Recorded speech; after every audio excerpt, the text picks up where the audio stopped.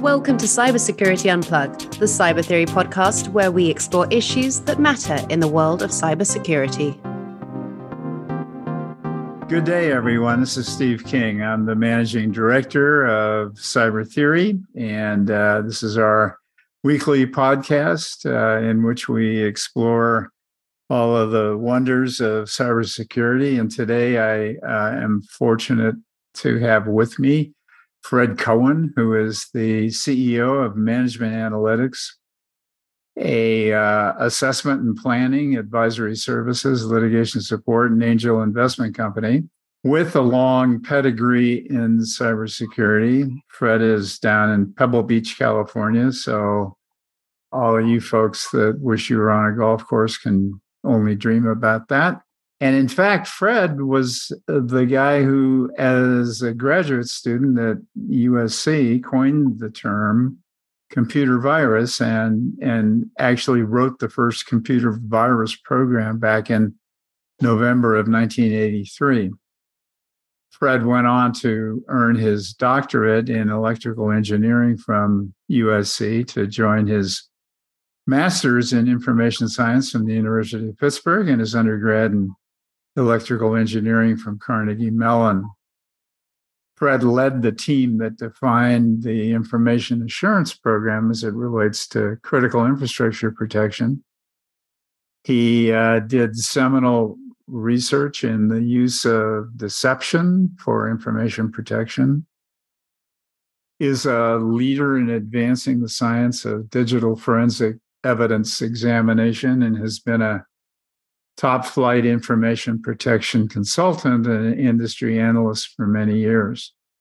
Too numerous to recite, as I could be here all day, but Fred's accomplishments are legendary, and the protection techniques he pioneered now help to defend more than 3/4 of all the computers in the world, including the actual core technologies used in antivirus mechanisms and other trusted platform modules. To say that Fred knows something about computers and security is an understatement at best. So welcome, Fred. Thanks for joining us.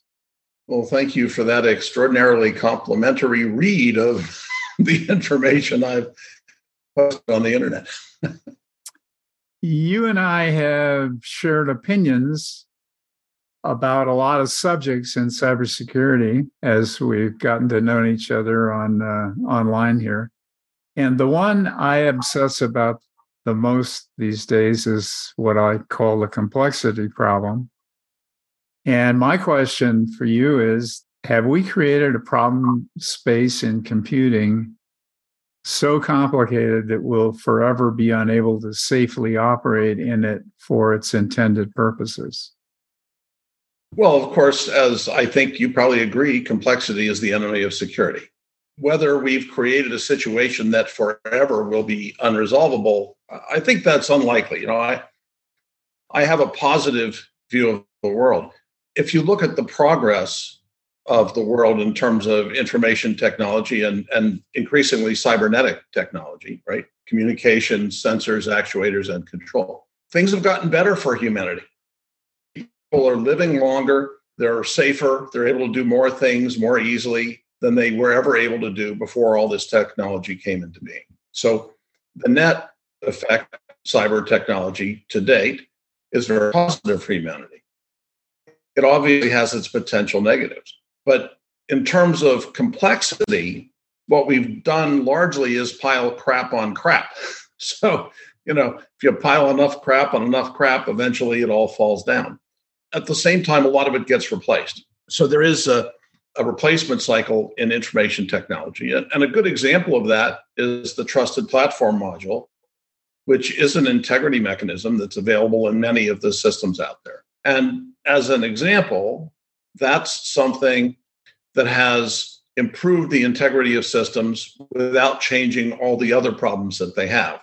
So because of the ability to partition things, it's entirely possible that we could replace thing after thing. Another really good example is the web, which has obviously created lots of problems and complexity, but it also has enabled a different modality than loading all the programs into one computer system and having them all run there. So, when they're not all running in the same place together, it's safer. So my point is, you need to manage complexity in order to, keep it reasonably safe, but safe for what purpose? If my game that lets me, I don't know, do paintings, and I'm not a professional painter, I'm just trying to splash things on the board. If that game fails for some reason or somehow the information leaks, it's no big consequence. We have to adjust what we do based on the consequence. The larger problem today, I think, is that the interdependency chain is so long and so tricky and so out of control. Now, this is something, again, a technology, SBOM, the software bill of materials, and DBOM, digital bill of materials, are intended to work towards correcting. So being able to trace everything back to its source when you detect something that's become corrupted, being able to fix the supply chain and do that efficiently is an example of a response approach instead of a complete preventive approach. So I think there are trade-offs. And that was a very long-winded answer to your relatively simple question. Sorry. No, and it's only a partial answer. It's not a simple problem. And I agree with what you said, and I appreciate that. You've also said that it's likely that over time, the people who design information systems in schools, government agencies, businesses, what have you, will build even more dependency on information infrastructure into our society. The people of the United States are so dependent today, and that's not my opinion alone. Of course, it's, I think, yours. I think it's people like in government as well. They're so dependent today that in some cases we literally cannot survive without information systems. So as we follow this new road of dependency, we may soon reach the point of no return. The question is, are we there yet? And if so, what are we doing to make sure that those systems aren't corrupted or in danger of being disrupted? So I think that might be a little bit beyond the claim that I would make. So when you look at survival, right? So you have to breathe. If you can't breathe, you're in trouble. It takes, a minute, right? 60 seconds, something. Maybe you get 120 seconds, 2 minutes. If you don't have water for about 2 days, you're going to die. If you don't have food for about 2 weeks, you're likely to die. And scale goes up from there. People live without electrical power for, all of time. And we can do it again if we have to. But without water, we got a serious problem. And the problem is that the clean water is supplied largely by technology. And by the way, this has been true, since Rome. So it's not exactly new. So we've always had dependencies. The dependencies drive more towards the issue of a civil society than towards survival of individuals. So, what happens historically is snowstorms in the north central United States, and the power goes out. So the farmers are out there and they're on their own and they don't have enough power, and their cows are going to die and they're going to die eventually. So the people that go out to fix the power lines drive out there, and eventually, if it's been too long, some farmers will come out with a gun, point the gun at them and say, "Fix mine now." Okay, so that's what happens, right? Civil society breaks down if it becomes untenable to survive for long enough. At the same time, we still have wars around the world. We have plenty of people living without electricity, plenty of people, living on not that good water, and so forth. So whether, we'll have a massive die-off or something like that, that's a different issue, I think, than the information technology thing.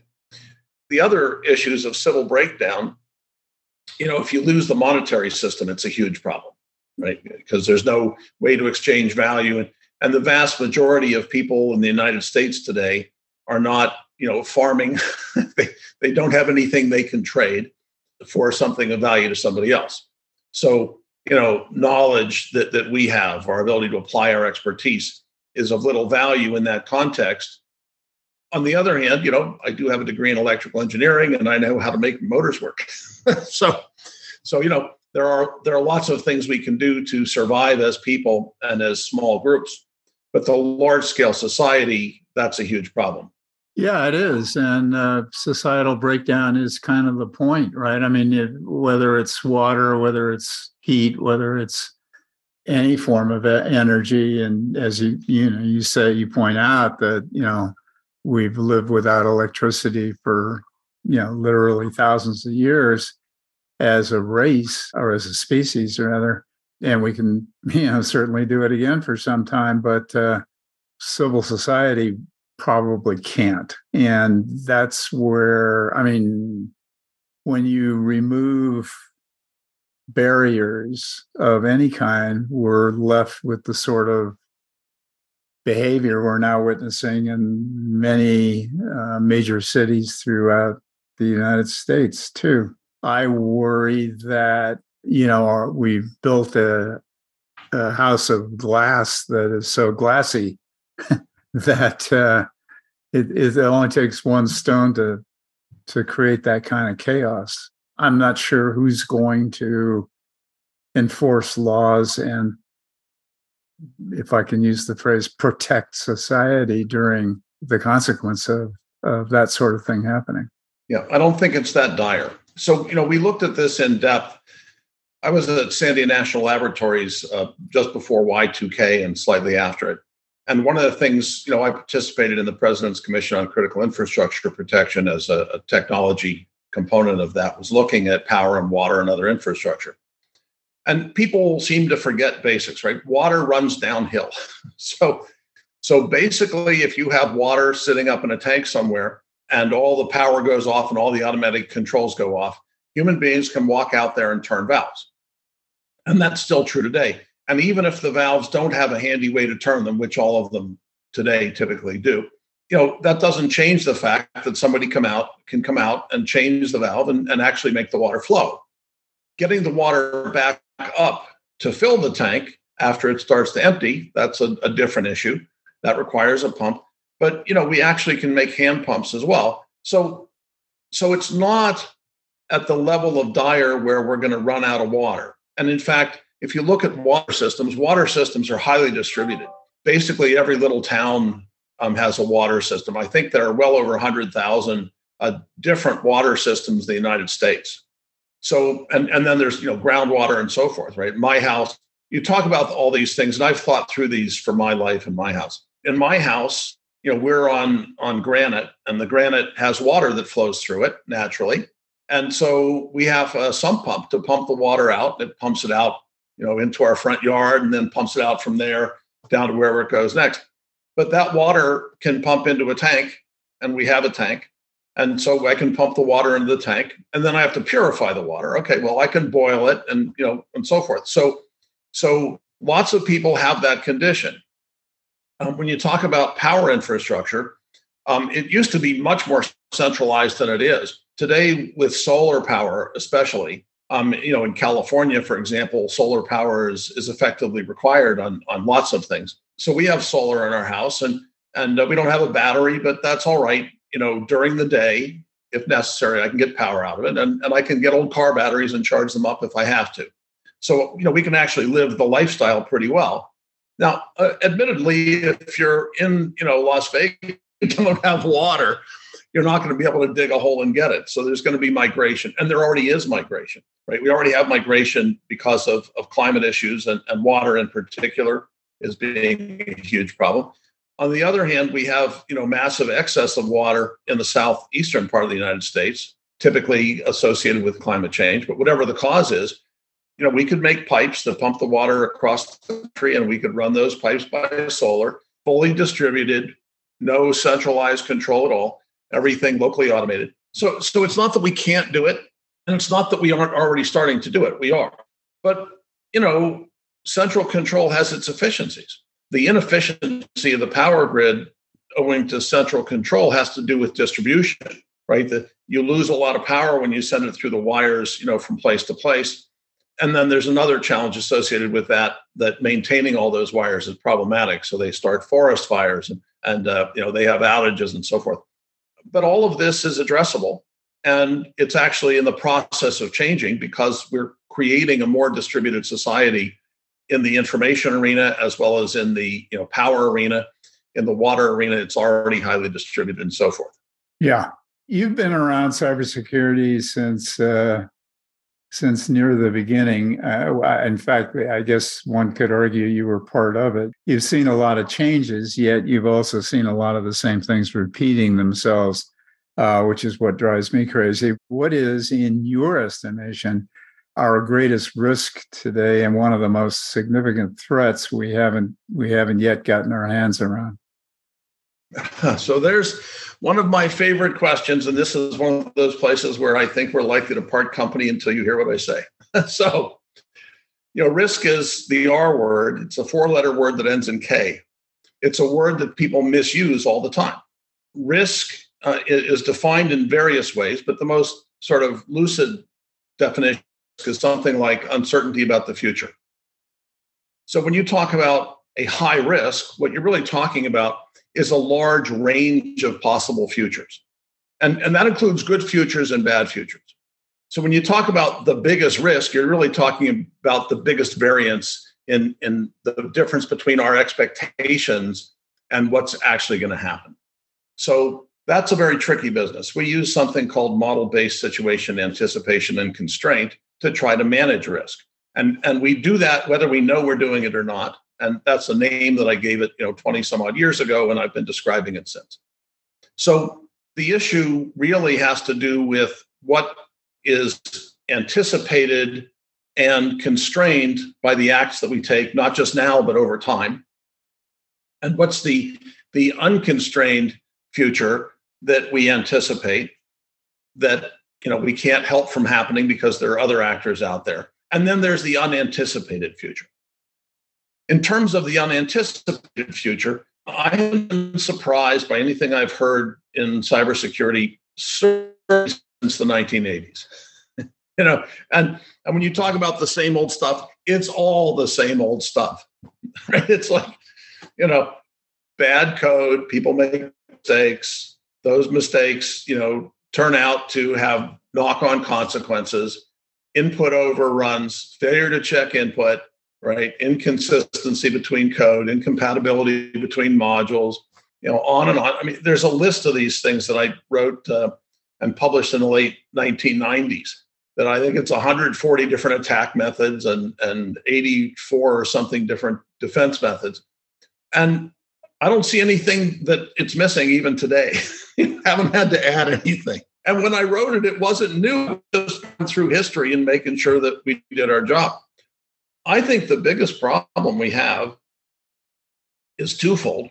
One of them is that we don't have people that bother to learn the history and read about what happened before and take it into account. So we're just ignorant of history. We don't teach it properly in the schools. The books don't go into the history of all this stuff. And you have to read all these articles that people wrote, 50 years ago, which are not, on the internet in video form. Right? So you actually have to go, and read them.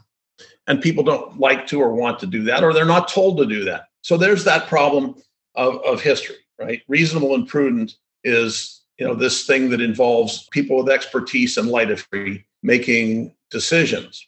So the history is there. The second thing we're missing is that reasonable and prudent part, where knowledgeable people are engaged to help make decisions about what to do. But when I say reasonable and prudent, which is sort of not negligent, reasonable, when you talk about unreasonable, that's like having fires all pointing at the same spot sitting up on a wall, not differentiating anything from each other, right? That's just unreasonable. It's too much. It's beyond what's reasonable. And the other side of it is imprudent. This is like where you have $1 million sitting on a table behind a regular piece of glass, facing an alley with no curtain drawn, and there's a rock in the alley, and there's no alarm system and no response force. So somebody walks along and says, "Oh, look, there's all that money. Here's a rock." They throw a rock through the window. They grab all the money. They put it in the sack. They walk away. They're done. Right. So that's the imprudent side.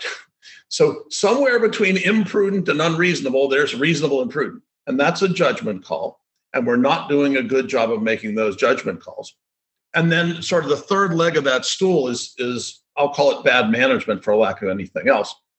the decision making and the execution of those decisions and I'll call it in a corporate environment. We're not, you at home, you can do whatever you want.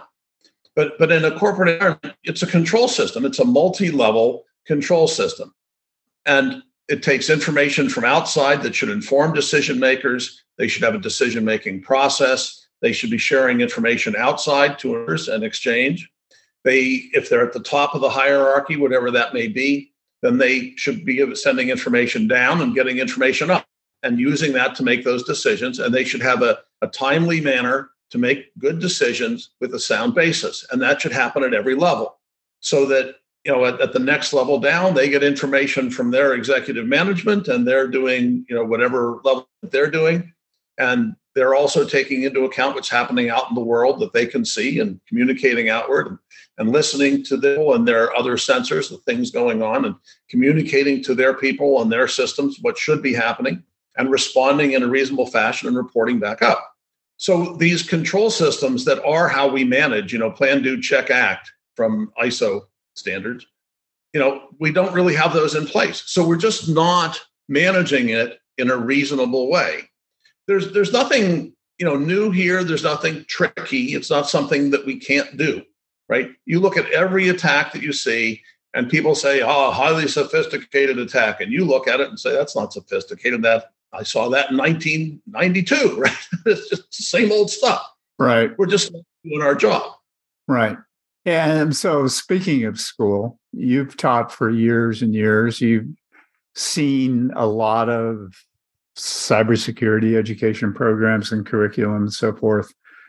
I guess what I'd like is your assessment of kind of where we are today in not just delivery, but design of those systems and curriculum. And if you'd like to tell me also what you think about how we're either succeeding or failing about going about the disbursement and distribution of that education to the people who need it, I'd appreciate that as well. Sure. Of course, you're in the ed biz as well, right? That's one of the key things. We are. We've been designing so full disclosure here, we've been designing our cybered.io system, if you will, for a year. The reason that took so long for the most part was we had great difficulty finding a platform that we thought matched our expectations and requirements. And then, once we did, the rest of it was sort of easy, if you will, in terms of defining what the content should be and where the emphasis should be. And I say that easy, because it's A, my opinion, and B, that opinion is supported by lots of, we have an advisory board of 41, I think it is, CISOs who participated in, hey, if I were to do this, I'd want to do it this way. Here's where the emphasis needs to be, et cetera, et cetera. I have my own view of where that emphasis needs to be and the sorts of things that are being taught or not being taught in the competitive offerings that are in the marketplace. Right. So I'll give some full disclosure too, but the first thing, Moodle is sort of this open source learning management system. And that's a place that a lot of people started as a platform. And once you start there, because you can customize it and a lot of the basic stuff is covered, it does save a lot of time and effort. I don't know which platform you chose, but that's not a bad one for people who want to do that. So that's the learning management system at the baseline. Obviously, you need to do better than that if you want a system that does things like laboratory environments. What you want ultimately for successful education is mixed mode. So you're combining visual with sound, with motion, with activities that people perform, with written work, and so forth, so that they get the information in the different modes in which they can see things and they fuse it all together. Education also takes time. And I want to differentiate between training and education as a starting point. Typically, when we talk about education, we're talking about preparation time of activity. And we're talking about training, we're usually talking about something much more specific that has to do with when you see this, do that. So you have trained response as opposed to thoughtful processes. And of course, in any process like cybersecurity in any substantial entity, it's a cooperative process. It's not just one person. So you also have to have education and practice and working together with others in a collaborative way. So it's a more complex sort of thing to do education well than to do training well. So having said that, and continuing my full disclosure, so some years ago, it's probably 4 years ago by now, I got together with a couple of folks at izen.ai, izen.ai, and they have a learning management system they were developing. And so we started to develop cybersecurity courses for that learning management system. And that's now available. I think you can actually get credits from Webster University for some of the courses in that curriculum. And that's an interesting one because before that, along with Tom Johnson, I was working at University of New Haven. This is about 2000 to create an graduate educational program for cybersecurity, and then a master's and PhD level.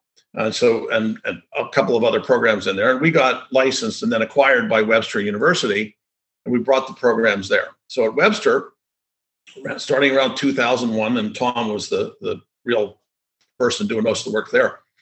That program got built and expanded. We had laboratories that you could use remotely.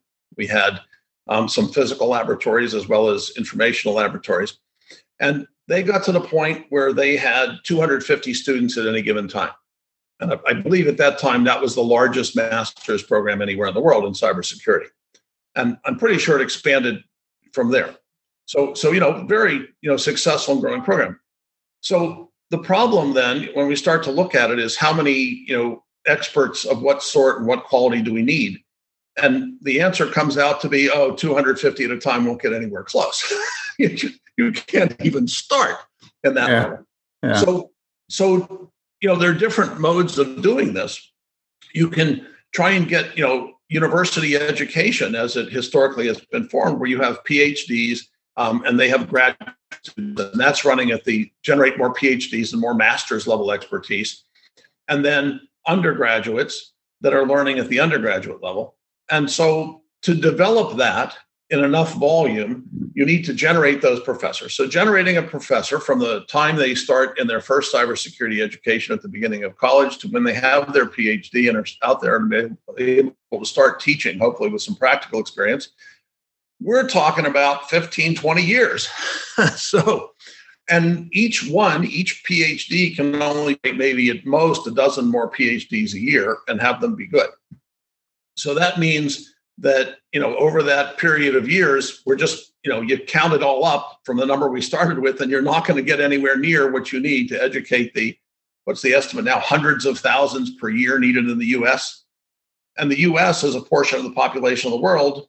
We're, 300 plus million out of 7 billion, right? So that means you need 20 times that. Right. So you just can't get there from here in a timely fashion with that educational approach. And that's why we started to look more seriously at online education, where we can amplify the higher quality expertise in larger numbers. You won't get quite the same quality of education out of that program, but you will be able to get the volume up. So you can still run the university stuff and use that for the top end, but then for the rest of it, you have this not quite as good educational experience, but you can start getting the volume up. So when you get to the online platforms, which is what you've done and what izen has done, then you can deploy, easily you can educate, millions of people every year, get them through 1 year's worth of education, right? And so if you pick the right things to educate on, and you want to fuse that with hands-on experience, right? Because cybersecurity, first of all, it's an enormously broad field, but also it's not just something where you think and talk, right? Stuff happens and you have to respond. So you need to learn how to respond, how to be good at it, how to be fast at it. And then the other thing is, when I was younger, when you were younger, the total number of people with different kinds of expertise involved was relatively small. You didn't have to know that much compared to today. Today, if you're going to work at the bottom level of technology and address specific attack mechanisms operating in specific platforms and try to mitigate those without going through sort of a standard clean everything process, it's going to be horrific. An enormous amount of knowledge, more than any one person can ever have, more than 100 people can ever have to deal with that. So, what that means is there's going to have to be a lot of specialization. So you're going to have to train people besides the educational process where they understand the overarching issues. They need the training in the specific platform they're on. And that training doesn't last, right? So you have to continue to retrain them. So that means certification programs. And the idea behind the CISSP, Certified Information Security Professional, and the CISM, Security Manager, and the other certificates when they first created that program was to fix that problem in the same way as we have professional engineers, to ultimately get to some sort of a licensing system and an educational process. And I was relatively critical of it early on. The one thing I noticed is everybody that has a CISSP that I've talked to knows the words that I'm using. So, when I say, side channel, or when I say Bell LaPadula model or something like that, they know what I mean. So getting the basic language down is one of the fundamental problems we face. This goes, because of the high marketing cybersecurity, everybody's trying to create new words and new old ones. So unlike, well-established engineering fields where I grew up, where words have meaning and they don't change, that's not what we have in cybersecurity. We have a new way, it's a breakthrough in marketing technology. I don't think you want to get into a discussion of zero trust as an example, but that would be an example. Sure. And there's a reason for that. That's very practical, right? If you want to stay in business, you had better figure out how your product maps to a zero trust solution in whomsoever's mind you're pitching to, or you can. Well, we're going to agree to disagree there. And because, as you're well aware, when I hear the words zero trust, I explain that we cannot live in a world of zero trust. So number one, if you actually achieved it, you would destroy our ability to do anything. But second of all, the definitions that each person has of zero trust seem to be different from each other. And the definitions that are asserted as widely accepted are internally inconsistent and unachievable. So that's why I struggle against that misnomer, because, I have this view of it, and you're well aware of it. I have this view that when we create those misnomers and those misimpressions, and we use that to hype things, we get into the hype cycle, and people, spend more money on more stuff that doesn't get the job done. But it's also an ethical and a moral disservice. So it violates the codes of ethics that, if you're an engineer or you're a member of the IEEE or those things, they have codes of ethics, and the codes of ethics say, no, you can't mislead the public. You need to communicate in ways that are honest and sincere and don't mislead people. So that's my feelings about it. And I know I'm not ignorant of marketing, right? I've been an industry analyst for many years. I worked at Burton Group, where we surveyed all this stuff every year and wrote reports.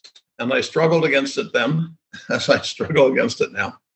And we used to call it a breakthrough in marketing technology, right? So I understand it, but that doesn't take my responsibility in my mind for trying to defend against the misnomer and the misimpression and the misleading of people with regard to what we can actually do and what we should actually be doing. I think what we need to do is manage trust, and we should have a managed trust approach. And all of the techniques of so-called zero trust are really trust management approaches. They're not zero trust approaches at all. But okay, so that's my view, and tell me yours. I'm happy to hear it. But your view and my view are exactly the same. We've got a semantic issue, and with that same issue, you'll find with folks like Chase Cunningham and John Kinderberg and Eve Mailer, who were, three of the folks that were part of the development, if you will, of the whole zero trust notion, which was done at Forrester, which is essentially a marketing company. So I suppose it shouldn't surprise you, me, or anybody else that we ended up with a misnomer, as you point out, like zero trust to define what is actually managed trust. In terms of having no issue with that, I don't. And then we have gone so far as to invest it in and establish the Cyber Theory Institute as a way to push back against bogus marketing around that topic and to present only the truth around what you can say we mean by zero trust. And we do that. And I've got, we're 17 people are part of that and serving in kind of fellowship roles and running around the country and world trying to explain what it is we mean by, let's call it managed trust. Now, it would be silly of me or anybody to change the name from zero trust to managed trust for a number of reasons. But so we're going with zero trust. But just to be clear, between you and I, we don't disagree at all about what the objective of our program is and what we think is reasonable and practical and actually doable. And we're very clear about the way you go about it. So I understand and appreciate that, but I'm going to continue to push you and all these other people. And it's okay for me to, go after windmills, the quixotic approach. The challenge is, among other things in cybersecurity these days, we're in a struggle of influence operations, right? In deception, disinformation, misinformation, frauds, lies, all these things that focus on trying to get things into people's minds that are favorable to the person who's trying to do the influence and at harm to the people who are being influenced inappropriately. Correct. And so when I talked about information protection long ago, it's about keeping from harm. And this is an example of harm, right? The harm of disinformation, human beings being harmed by having misimpressions, the destruction of civil society and other similar things. So the reason I, take this position, which some people obviously think is hard over, is that I think this is an example of disinformation that we're letting in the door. And that instead of standing up to it and being an example to how to do this against disinformation of all sorts, we're saying our disinformation is okay because it's convenient and we can make money at it. And that is the antithesis of what I think is the appropriate approach. Now, I understand people differ, right? We have a group call. We're now having a monthly group call, all.net, my website. We sponsor these things. So anybody that wants can join. They just have to be on the mailing list so they can get the URL. And we had one on trust last month. And we had, among other things, Ron Ross from NIST, who knows a lot about this, a lot of different people and across different fields and of the spectrum. And one of the people I respect very greatly in this field, he's been a consultant for many years. Doug Simmons is his name. He was the head of the consulting and cybersecurity at Gartner for many years. He worked with me at Burton Group. I've known him for 20 plus years. And he points out that with this expression, they're able to get more executives to move further towards doing a better job of it by getting them to adopt some of these techniques, and that meme is helpful to that end. And so I understand that, and I appreciate it, and I respect it. I just disagree with it, which is fine, right? Absolutely fine. However, what we should do, Fred, and I'm conscious of the time here, and as I see, we're 15 minutes over our allotment. I think what this gives rise to is another at least a half-hour session between you and I to let me try to explain to you what we're trying to accomplish here within what we call zero trust. And you will see, I think, that it's absolutely no different than your thesis or contention around what we should be doing from a information protection and design point of view. I could be wrong, but that'd be a great way to find out. Steve, I'm well aware of the technologies involved, and I think most of those technologies are good things to apply depending on the circumstance. So I don't have any disagreement about most of the attempts to implement positive change through identity management and disaggregation of risks and verification and authentication and so forth, right? So, but again, the misnomer identity management and temporal microzones is almost entirely what the subject is about, it turns out.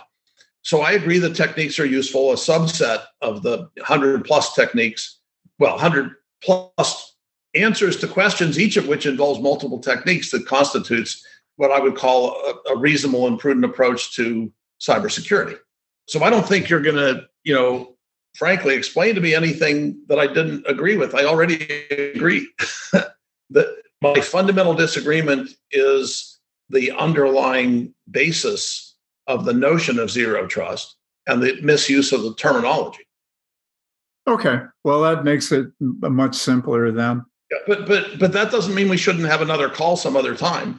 I got to tell you, Steve, LinkedIn and these other media sites are really poor places to express things because you get so little information.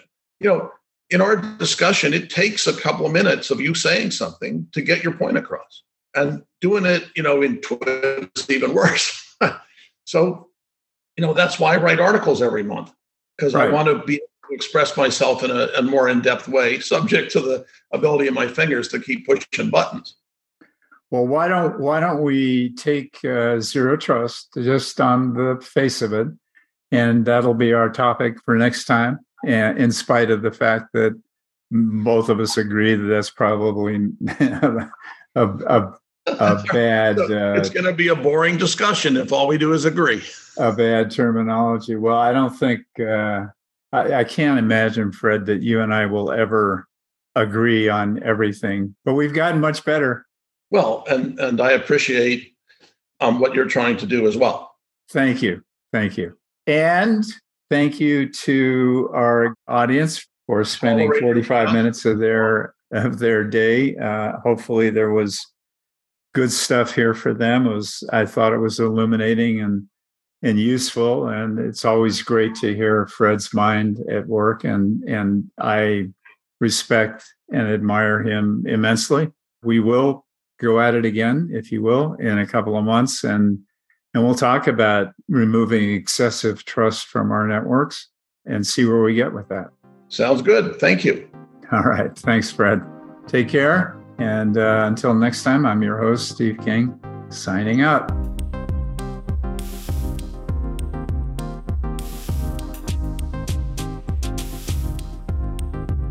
Thank you for joining us for another episode of Cybersecurity Unplugged. You can connect with us on LinkedIn or Facebook at Cyber Theory, or send us an email at social@cybertheory.io. For more information about the podcast, visit cybertheory.io/podcast. Until next week, thanks again.